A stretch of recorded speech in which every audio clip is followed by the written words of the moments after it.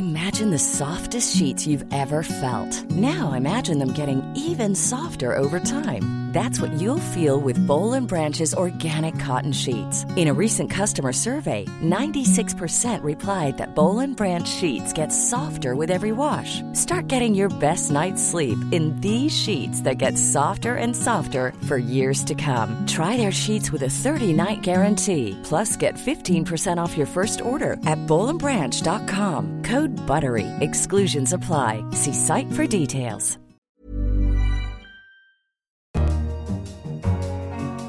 Hello, I'm Philip Coggan, the Economist Buttonwood columnist, and this is Money Talks.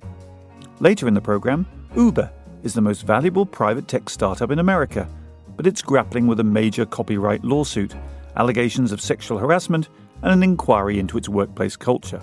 The tech industry is notoriously sexist, but Uber has attracted really negative headlines, and its brand has been hurt because of this. Why business confidence among European companies is sky high. If you've got Germany and France working well, then the rest of Europe can be pulled along as well. So the confidence in Europe, I think, is to a large extent a political story. And aluminium and the tension in global trade, as President Trump launches an investigation into cheap imports.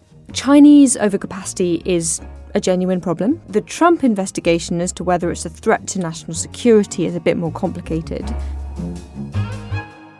But to start, General Electric says Jeff Immelt is to end his 16-year tenure in charge and be replaced on August the 1st by John Flannery, a 3-decade veteran at the conglomerate.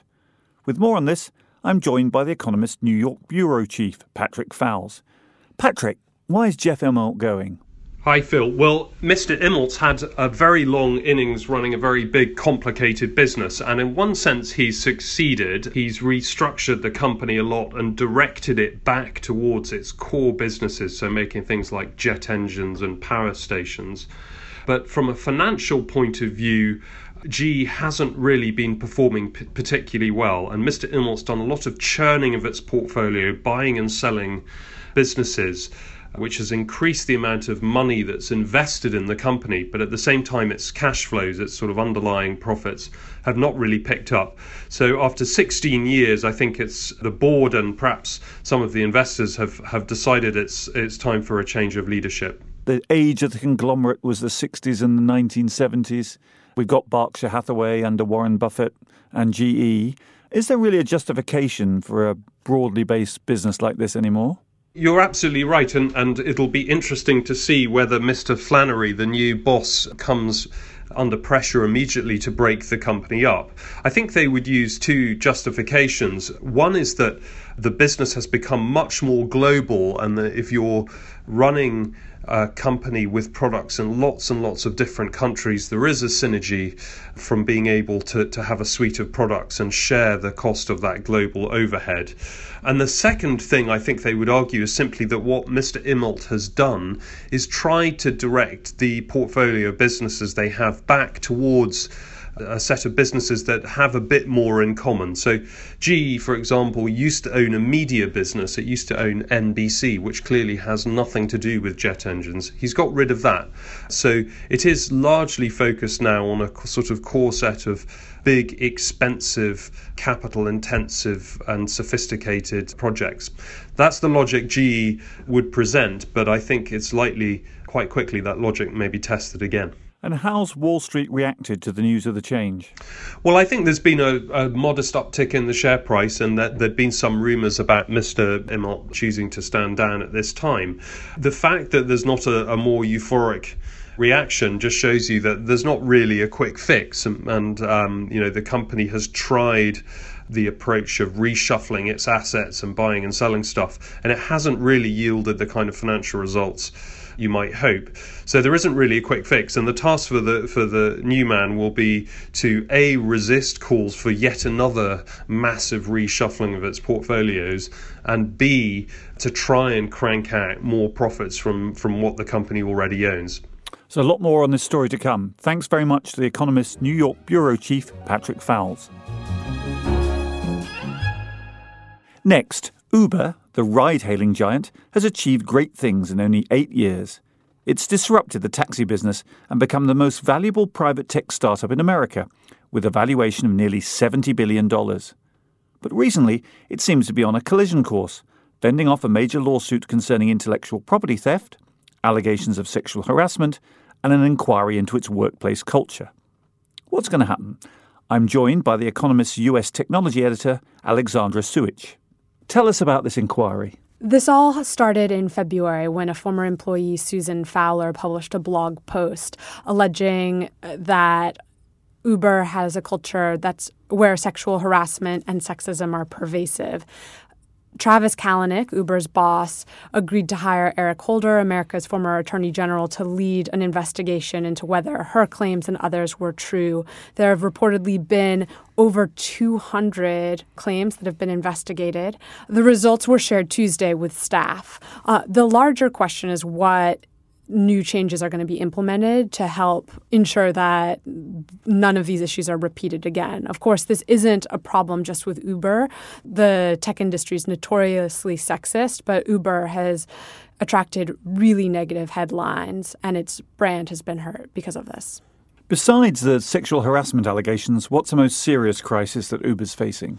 I would point to two. One is a lawsuit by Waymo, Google's sister company, which is working on self-driving technology, and it claims that Uber knowingly stole some of its important technology that's used in self-driving cars. That's working its way through the court. It'll be resolved in a few months.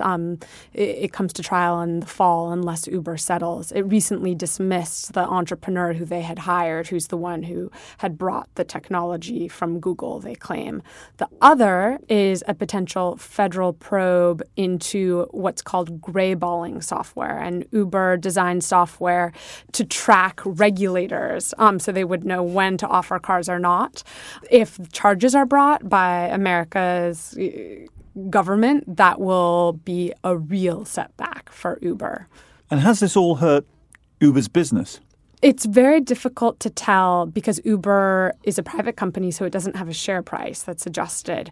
But according to some analytics, it has. So their share of the ride-hailing business has fallen by 7% over the last 5 months. Lyft, the number 2 player in America, has gained a lot of customers. This is particularly true in Western cities, which are more progressive and don't like what they've heard about the sexual harassment allegations. Whether it will hurt Uber's ability to raise new money, it has yet to be seen. I think the lawsuit and the probe are potentially bigger issues than the sexual harassment issues. And what's happening to the management?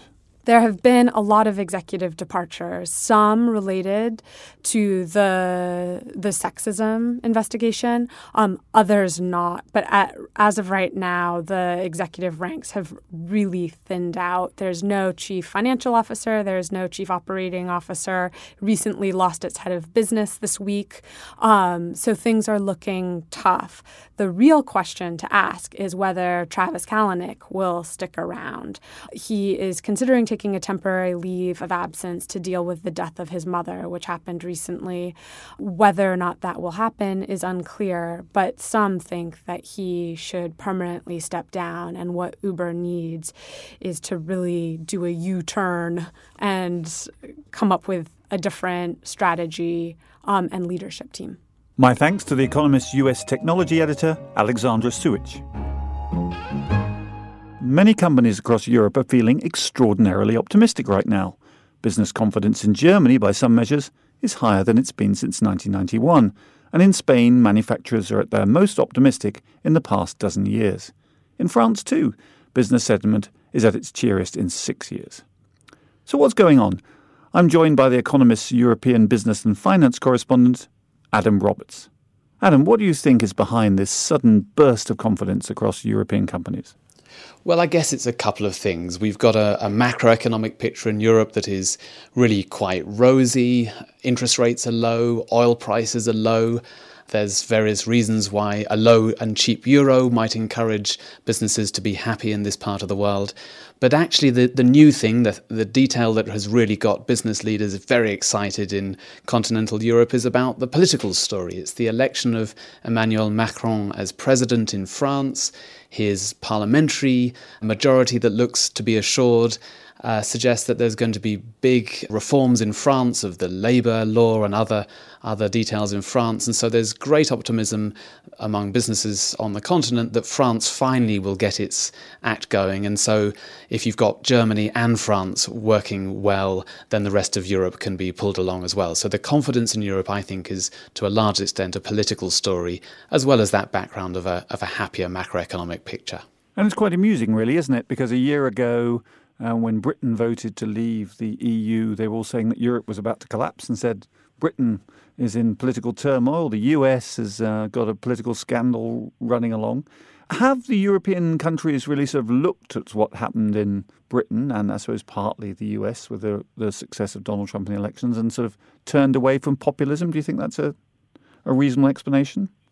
I think that is a big part of it. What happens in Europe is, of course, affected by what happens across the Atlantic and across the English Channel as well. So we've seen, for example, a great rush of American companies coming into Europe and trying to buy up European companies. There's huge activity, mergers and acquisitions. In many cases, Americans trying to buy up European companies with good growth prospects, partly because of that cheap euro, but partly because there's very little activity, I think, right now in the United States because nobody wants to be doing deals given the political uncertainty in America. So as you say, it's a great irony that Europe, which seemed so vulnerable to political crisis and to perhaps the populism of Marine Le Pen just a few months ago, is now seen as something of an oasis of stability. And in contrast to the sorry state of Britain, given its politics and its Brexit troubles, the situation in France and Germany looks just much, much rosier. But is there a danger it doesn't last? You obviously have to get economic growth up in Europe. You still have problems in Greece. Mr. Macron has to push through his reforms, which is previous French governments have discovered is not that easy in the face of trouble in the streets. How long has Europe got before this bloom comes off the rose in terms of this burst of optimism? Yes, of course, there is a risk, and we can't be 100% sure that Mr. Macron will deliver on what he's promised, despite his extraordinarily good situation right now. Despite that very high optimism, the business confidence you mentioned, Europe isn't yet investing. European companies are not yet investing at the high levels that you would expect. Many companies are still hoarding cash and failing to spend on the sort of things that they really need to spend on. European companies are very slow at digitalization, much further behind American or British companies. And so they need to get spending on those sorts of things to get sustained growth and sustained expansion. So there are, of course, reasons why this very optimistic story could fade by the end of the year. And yet, if you talk to those business leaders, you talk to the heads of very big companies or indeed the tech entrepreneurs in Paris who are very gung-ho, they do feel that this is the best opportunity, at least in France, that anyone has seen for 15 or 20 years. So there's reasons to still have some scepticism, but actually the optimism is much higher than it's been for a long time. Good news then. Thanks to The Economist's European business and finance correspondent, Adam Roberts.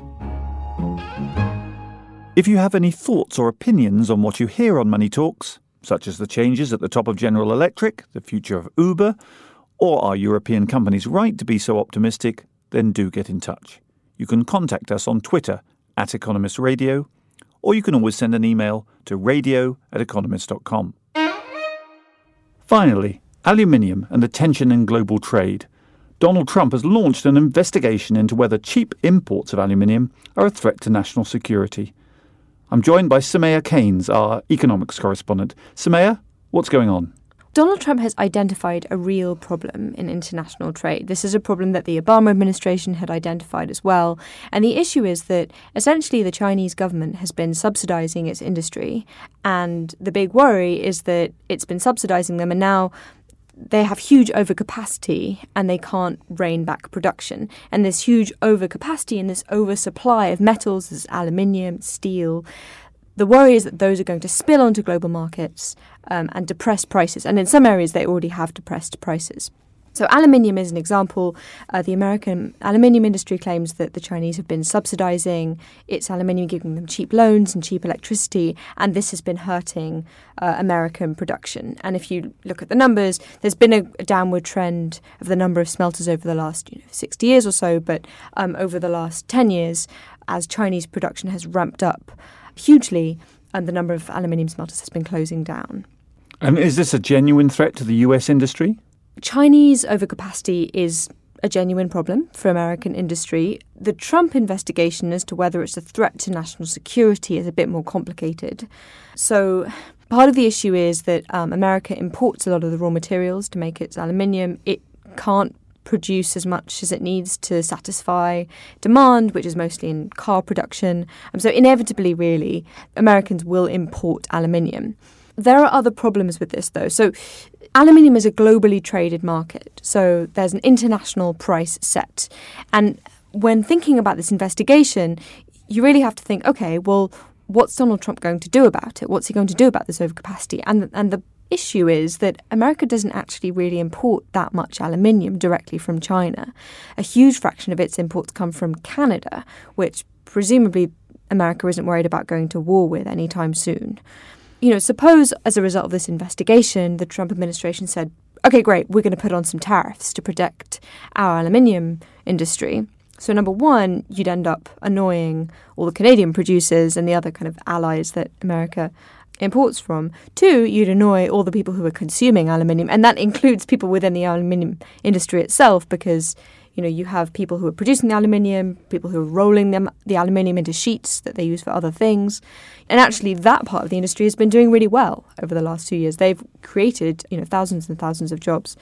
So there's a bit of a disconnect between the problems here and the tools that the Trump administration seems to be reaching for to solve this. Although, of course, we don't know exactly yet what the Trump administration is going to do.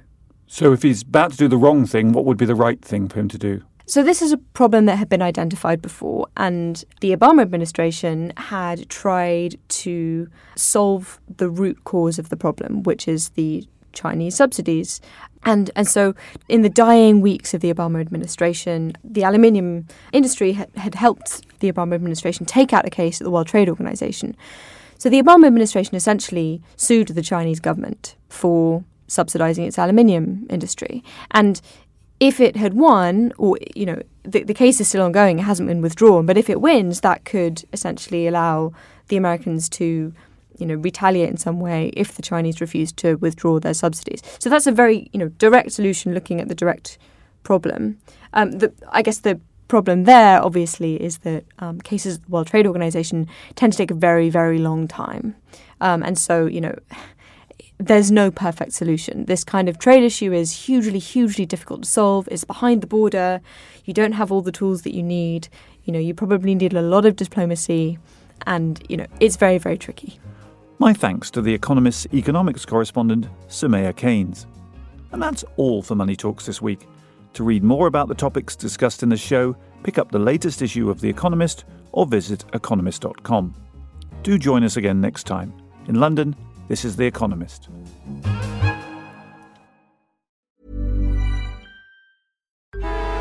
Traffic jams, tailgating, pile-ups. Ugh, the joys of driving. How could it get worse?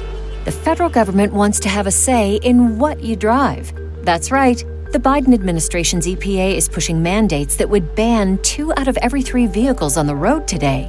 Don't let Washington become your backseat driver. Protect the freedom of driving your way. Visit EnergyCitizens.org. Paid for by the American Petroleum Institute.